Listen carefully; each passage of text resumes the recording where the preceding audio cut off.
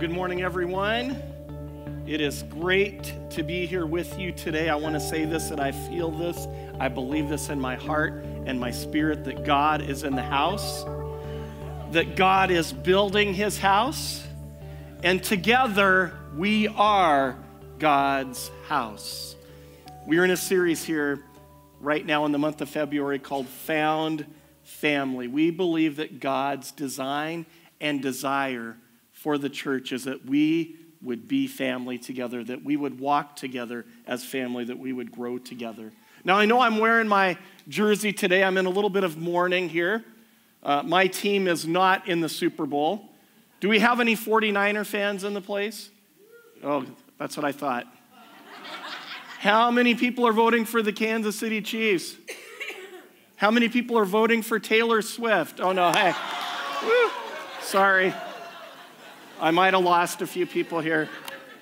Anyways, neither one of those are my teams. I'm actually a Seattle Seahawks fan, and we've had a rough year. We didn't make the playoffs. And this is actually my very favorite team. I love college football. I'm an Oregon Ducks fan to the hilt, and they are going to be the best next year. You just watch for it, wait for it. Here we go. But I'm actually today looking forward as we today of spending some time with our volunteers and those looking to volunteer at Team Train after the service. We've got food for you, so please join us if you're interested in being a part of that. But today I want to continue our series called Found Family with the message. Here's the title of my message today. It's always been family. It's always been family. Now, for those of you that maybe know me a little bit deeper, I love science. In fact, if I was not a pastor, I would have been a science teacher and a coach. Those are my two passions besides Jesus. Basketball or baseball, probably do my sports. Now, I got to share this story about when I was in high school, I had the oldest biology teacher. Now, there's nothing wrong with being older, but he must have been in his 80s. And he was a great guy, but he had a hard time keeping up with me and my precocious friends. I remember during our grade 10 biology class that we were studying genetics. And he thought it would be a great idea to bring live fruit flies and a bottle of ether into the classroom. Now, for those of you maybe who don't know, ether is one of the oldest drugs used for general anesthesia. Incredibly effective on humans as well. In fact, my parents and my grandparents would tell me how awful it was because it was what they used when they had their tonsils out and usually made people kind of very nauseous after they woke up. But what could go wrong with a combination of living fruit flies, sleeping vapors, and a bunch of free-spirited teenagers? Well, after putting the fruit flies to sleep with the ether, my team and I thought it would be a great idea to randomly throw the fruit flies throughout the lab. Of course, our malfeasance was not discovered until the next class arrived, and they were swarmed by these little red-eyed and white-eyed beauties. Now, I said this, I love science. I really do. And because I was curious growing up, I always had so many questions. Where did life come from? How did everything begin? And I remember using a microscope for the first time when I was in elementary school, looking at a single drop of water from a mud puddle and being completely amazed at the multitude of organisms that filled the lens. It was a full ecosystem that was teeming with life. And because of the incredible detail, it began to challenge me on some of the things that I'd maybe been taught or I'd thought about. And I found it hard to believe that somehow life just came from a pile of slime, or we somehow evolved from a simple cell. Not only did the complexity of the organisms lead me to think differently, but the law of entropy was to the direct opposite to the theory of evolution. And laws are typically, in my mind, greater than theories. Things left to themselves, this is the law of entropy, go from a state of disorder over time, not the opposite. You know, I've never seen my kids' rooms clean themselves. I've waited for it, I've hoped for it, I've believed for it, but the opposite is true. Without dad vine or mom vine intervention, it just doesn't happen. Now, my conclusion is that everything began with intelligent design. Everything related to this earth and all that is in it was created by God, which I discovered as I got older and became a believer. You see, it was created with purpose. You see, this goes from the universe we live in to the dirt that we walk on and everything in between. All of it had a beginning, and it was created by God, our Father. And you and I were created in the image of God with the most sophisticated and intricate detail. You see, the reason I'm sharing this is for us to understand that beginnings are important. The way things start, the way things begin, if you understand the beginning or the origin of something, you can see the purpose and function of the object. And if you know the Creator, you'll be able to understand the intention for which it was designed. So what does this have to do with family?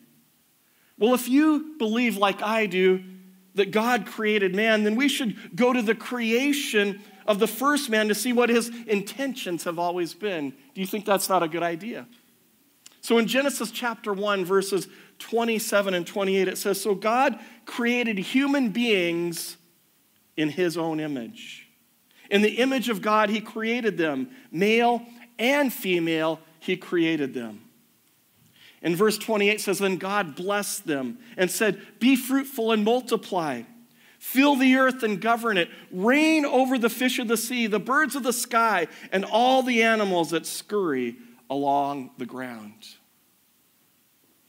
You see, we were designed by the ultimate originator and the heavenly creator for 4 specific purposes. You need to understand this. This is important. First of all, I'm going to give you some R's. I love alliteration. It's one of my things. First one is reflection. What does that mean? We are meant to be a reflection of God in his character and his nature. God has called us to model him, to be like him in his love, his long suffering, his patience, his kindness towards others. We're to be a reflection of his character. Secondly, he created us to take responsibility. Did you know that it is our responsibility as followers of Jesus to govern the earth, that we were created to rule and reign over the earth? Did you not see that? He said to govern over everything. Thirdly, we were created for reproduction, that we were to reproduce children, but not just physical children that look like us, but God said, "I want you to reproduce spiritual children, people that look like me," that we're supposed to see many people come to the knowledge of who Jesus is. And then the last thing, and this is what we're going to focus on for the most part today, was relationship. You see, God created you and I, first of all, to have relationship with him, but secondly, that we would have relationship with one another, that we would be family. You see, it has always been about family. You see, from the beginning, we were designed to live in family. God started with a family, Adam and Eve in the garden, and continued to relate to mankind through family. If you read through the Bible, he talks to Abraham and to Isaac and to Jacob, and his promises go from one family to the next. From a family, he birthed a nation, Israel, to show his intention to redeem all of humanity, a bigger family. But because of the brokenness of man due to sin, he sacrificed his family, Jesus, his one and only Son, so that we could become family again, and the church that the world would know him and become like him. You see, the purpose of the church then, I believe, is to return to the design that God created us for. Number one, that we would reflect him, to grow in the character and nature of God. Did you know that one of the reasons that we come together is that so we can learn more about Jesus, so we can become more like Jesus? Can I hear an amen? Secondly, was that we would take responsibility. the ability to rule over our lives so that we can rule over the earth, that we are to be leaders and take leadership in the world around us. Who here knows that we need people that have the character of God and the heart of God to be leaders in our society? Now, in the original, I said reproduction. The R for us now as the church today is called redemption. God has forgiven us and restored us so that we can help others and find forgiveness and restoration. Why? So that they can become part of the family of God. And then God designed us to have relationship. The church is to have relationship, as I said, first with Him, but secondly with one another. Why? To bring people together in committed family relationships. Why? So that we can grow and mature, develop our giftings, and to serve one another. You see, the community is very, very important to God. In fact, I want to share this today, that God looks at people through the lens of community. You see, in North America, we tend to contextualize the Bible through the lens of the individual. Well, what is God speaking to me? What is God trying to do in my life? What about me, my family? You see, we've been trained from a very young age that it's about me. I as the individual, I'm the ruler of my own life. And to a certain level, yes, we are. We're responsible for ourselves. You see, when we read scriptures and we tend to look at them as a personal letter to us or just other individuals, but that's not the whole story. You see, I will say this, Jesus came to seek and save the lost. That is personal. Jesus shows us how important we are as individuals and that He has a plan for our lives. That is true. That is personal. However, the purposes He designed for us to be completed through us require us to become integrated with other people. You see, you cannot totally fulfill the purposes of God and serve God in your life all by yourself. Because then you would impact nobody. You see, God has called us to come together, and our faith journey includes living with, learning with, loving, forgiving, and committing to other people. You see, when we walk together with other people that have challenges and difficulties like we do, that are imperfect, that struggle with things, as we walk with them and we walk together, we begin to, as the Bible says, iron sharpens iron. And we become more like Jesus. You see, when you read the Bible, and I want to challenge you to do this through the lens of community, it brings greater understanding to many scriptures. Why was breaking the Sabbath such a big deal? Taking communion improperly. The Bible even talks about servants and slaves. Why would it talk about that? Because it was talking about how the community related to one another. You see, as you read the New Testament, you see the measure of growth and spiritual maturity is measured not only in how you relate to God, but how we walk with other believers. And how I live my life both influences and is influenced by my relationship with other believers. You see, it has always been family. And the difference between the church today and how God initially designed everything, how God intended it with Adam and Eve, and I hate to say this, was that they got to start in a perfect environment that didn't have sin or any of those difficulties. But now because of their foolishness, we've all paid a steep price. And not only do we have physical death that one day we will most likely encounter, but we now face hurt and suffering and evil conspiring against us because of a broken world. And I want to say why the church is important and why family is important. Because the broken world has created broken people who have broken relationships, which has led to broken families. I'm a young man who grew up, I know the pain of divorce. I know the pain of many different things that have gone into families that have broken apart and disintegrated. And so God in heaven had a plan. And his plan was this. He knew that these things would happen because of what happened with Adam and Eve, because of the fall of man. And he said, look, I have called people to become family, to become the church. You see, the church was not only for the restoration of individuals, but to restore family and to bring people into family. So as I stated earlier, beginnings are important. So let's look at the birth or the beginning of the church. We're going to start here. Today's going to be a bit of foundation. You see, the first church was birthed approximately 7 days after Jesus ascended into heaven, 50 days after the Passover, where he was crucified, and then 3 days later he rose again. And then he spent some time on the earth, and then Pentecost happened. The Holy Spirit descended. And as the disciples and other believers were filled with the Holy Spirit, the Apostle Peter preached an anointed message where over 3,000 people responded to the call for salvation. Listen to what it says, starting in Acts chapter 2, verse 40. It says this, then Peter continued preaching for a long time. I wonder how long he preached. Wonder how long the first sermon was. And he's strongly urging all of his listeners, he said, save yourselves from this crooked generation.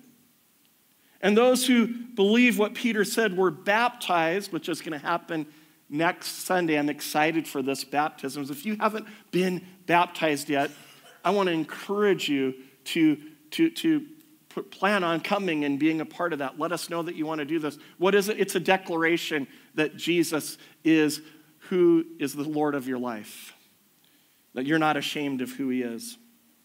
So it says that 3,000 people were added to the church that day. And it says all the believers in verse 42 devoted themselves to the apostles' teaching and to fellowship and to sharing in meals, including the Lord's Supper and to prayer. And here's what happened. A deep sense of awe came over them all, and the apostles performed many miraculous signs and wonders. And all the believers met together in one place and shared everything they had. They sold their property and possessions and shared the money with those in need. And they worshiped together at the temple each day and met in homes for the Lord's Supper and shared their meals with great joy and generosity, all the while praising God and enjoying the goodwill of all people. And each day the Lord added to their fellowship those who were being saved. That was the birth of the church. We see that Peter preached this message. People got saved. And it was like, what do we do now? Because you have to understand that as the people that were there, when the Holy Spirit convicted them through Peter's message, these people came from different nations. It was in Jerusalem, different cultural backgrounds, economic statuses, religious beliefs. They came to Christ, and there was a need for a new community. Why? Because of their newfound relationships, we have to understand this, with Jesus, most of them could no longer fit in their previous community with its ungodly beliefs and values, separating them from their culture. Listen to this, their friends, and in many cases, their families. Everything in their lives changed because of Jesus. Can I say this today? That as we make Jesus the center of our lives, everything in our lives should change. That he's come to change us, to become more like him. He's not something we just add to our lives, but he's to be the center of our life. And so this displaced mishmash of people became family. As Paul stated, and this was in reference to what was happening, he said in Ephesians 2:19, he says, so now you Gentiles are no longer strangers and foreigners. You are citizens along with all of God's holy people. You are members of God's family. Family. According to Charisma magazine, an article I read makes this statement about the early church. It says this, there was no distinction between their theology and their practice. Their conduct, their life was living out the gospel. To live their life, they understood the need for deep relationship with other believers. It is because it's always been family. Why has it always been family? We have to understand when the early church was birthed, it was birthed in a hostile environment. Some of us today can feel that there's more persecution, more difficulties for serving God. It's not popular to tell people that you are a believer in Jesus. I've even looked at charts that the government is putting out that somehow on a scale of who you are as a person, that if you believe in traditional values, if you believe in gospel values, they'll put you on a thing. You're right next to extremists.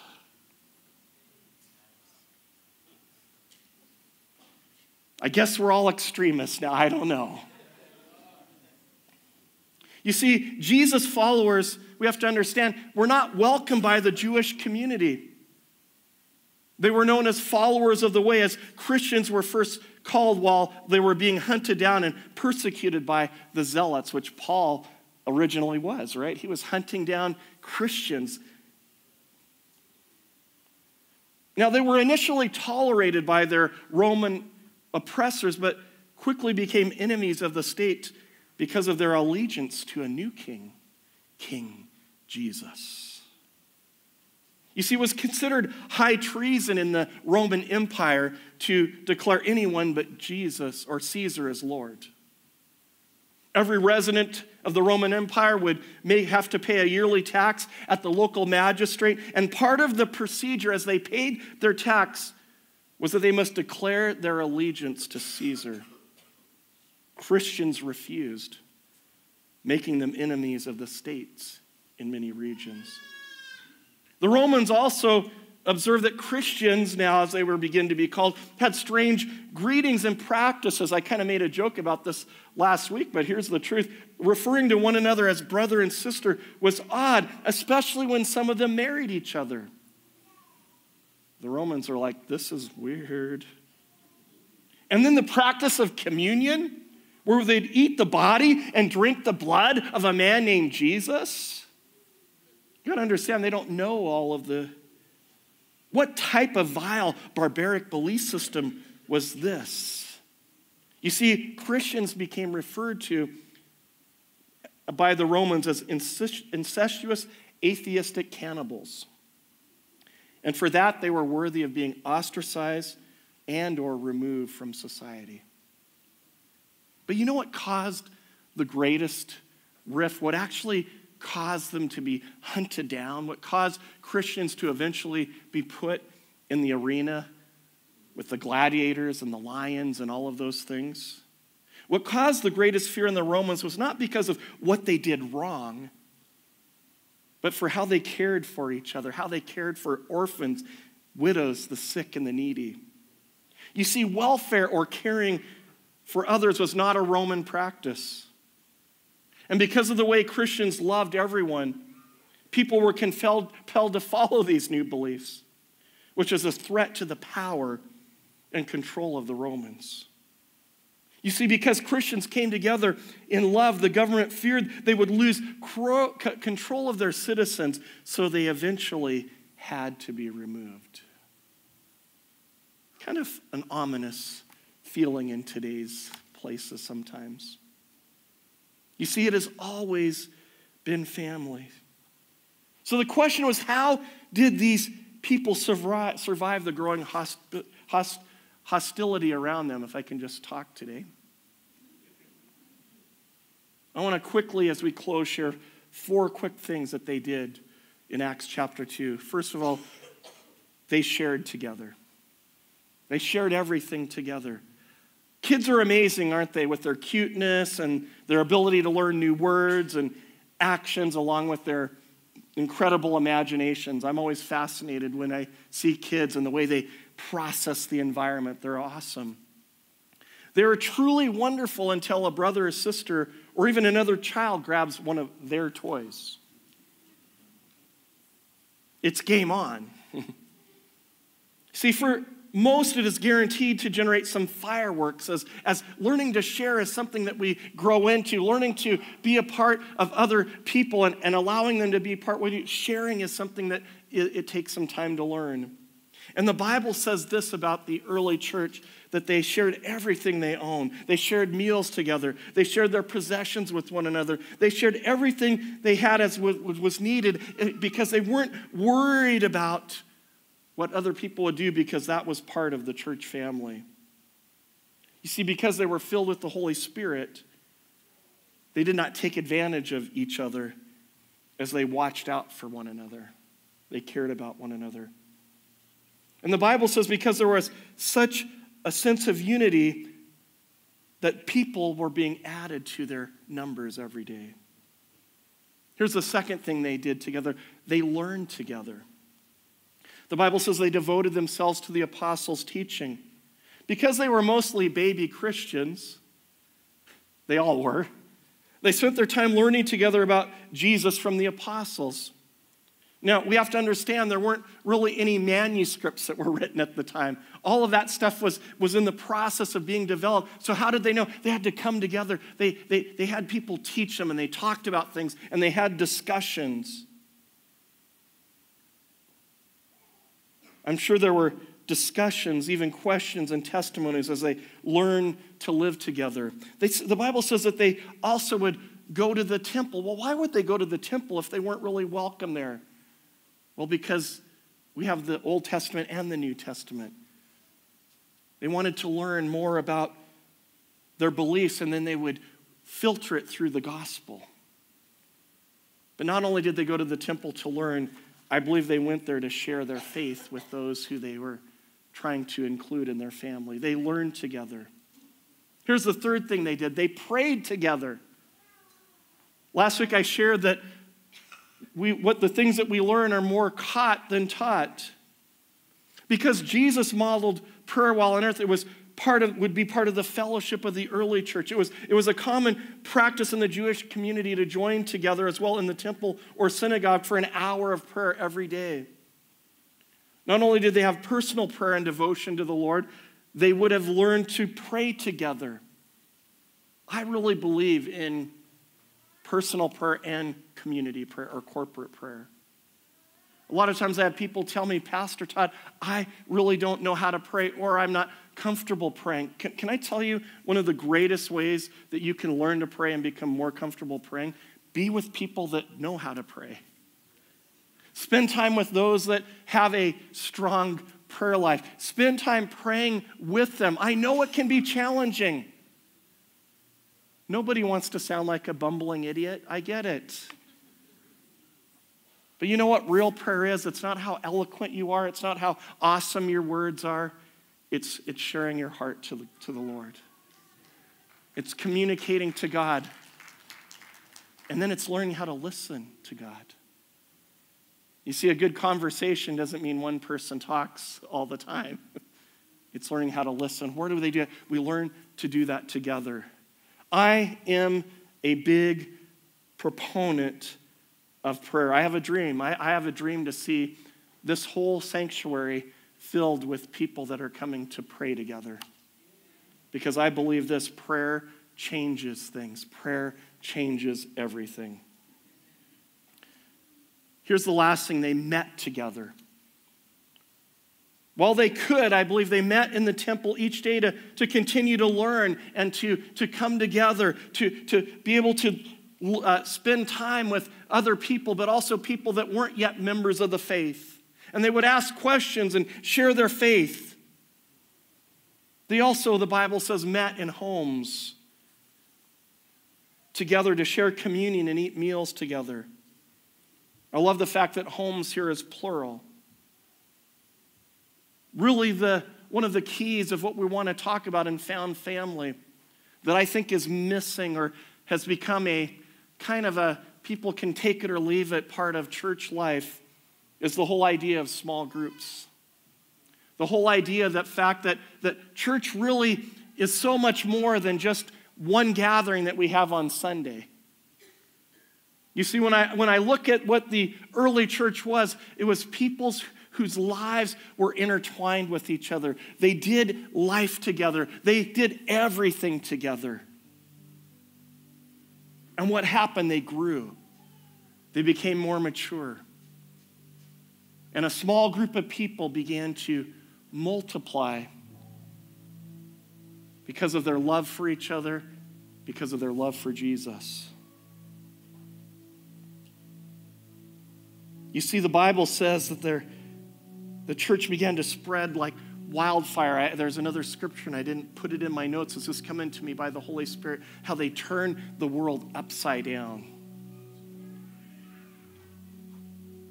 You see, the early church didn't worry about attendance because they didn't go to church, they were the church. Their lives were immersed together as they grew together. You see, I believe that one of the changes and the shifts that God wants to do in each of us, those who have a willing heart, is He wants to begin to reshift us back to His original intention. Why? Because I say this again, it has always been about family. It's about family.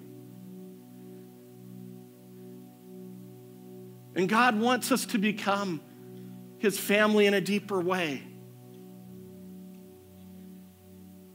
You see, church is not something we do, but it should be something we are. We are His hands. We are His feet. We are His people. We are a family. We walk together. We work together. We encourage each other. We challenge each other. We walk together. And can I tell you something about this? It's going to be sloppy. It's messy. It's crazy. But that's what family is.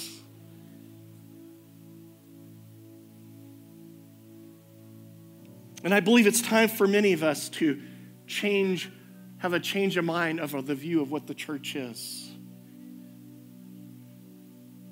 It's time for us to grow in genuine connection with others. It's time for us to grow as a family. And you're going to probably hear about it. Some of you might get tired of it, but I'm going to keep encouraging because I believe in it. I believe that every person should find a group of people, a small group of people that you can join together within your life that will encourage you in your faith. It's hard to build genuine connection with people in big gatherings.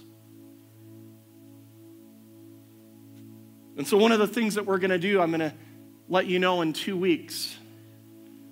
We're actually going to, as part of our service together, we're going to break up right at the end of it into different groups. And we're just going to begin to maybe learn a few things about some of the people that we sit with every day, or every week, sorry. We won't force people to stay, but it will give an opportunity for people to join with people. You see, that's what I mean by found family. The church has always been family. Psalm 68, verse 6, our key verse. It says, God places the lonely in families. He sets the prisoners free and gives them joy. But He makes the rebellious live in a sun-scorched land. I believe this, that there are many people here today that are looking for a fit. And some of you have found that, and I praise God for it. I love when I see after the service is over the amount of people that they hang out with each other. They talk with each other. I hear you making plans together. I think that is a spectacular, awesome, and wonderful thing, and I'm going to keep cheering that on. But I believe there are some people that maybe haven't found that, and I'm believing by God's grace that there's going to be more opportunities for you to find your fit, so that you can grow, so that you can become more like Jesus, so that you can become stronger in your faith. You see, it's about becoming family together. And maybe you're here today and you're just feeling a bit of isolation. Can I tell you this? Maybe you're here today and you don't know Jesus. I've talked a lot about Him. You see, Jesus came to earth to bring us into family. But the way to come into family is through Him, through surrendering our life to Him. And maybe today you are in that place where you're like, Jesus, I would like more of you. You see, here's how we're going to close this time, and we're just going to go for it. Could you all just stand up for just a moment? I want to pray. But I want to do something that we haven't done in a long time. Something that I believe is going to break down some barriers here. I'm going to ask us as I pray, would you just join hands with the person next to you? And if we can somehow get people to link across the aisles where it's possible. I know there might be some gaps where it's too far unless you're like, what's the stretchy guy and yeah. But I want everybody to connect with somebody today.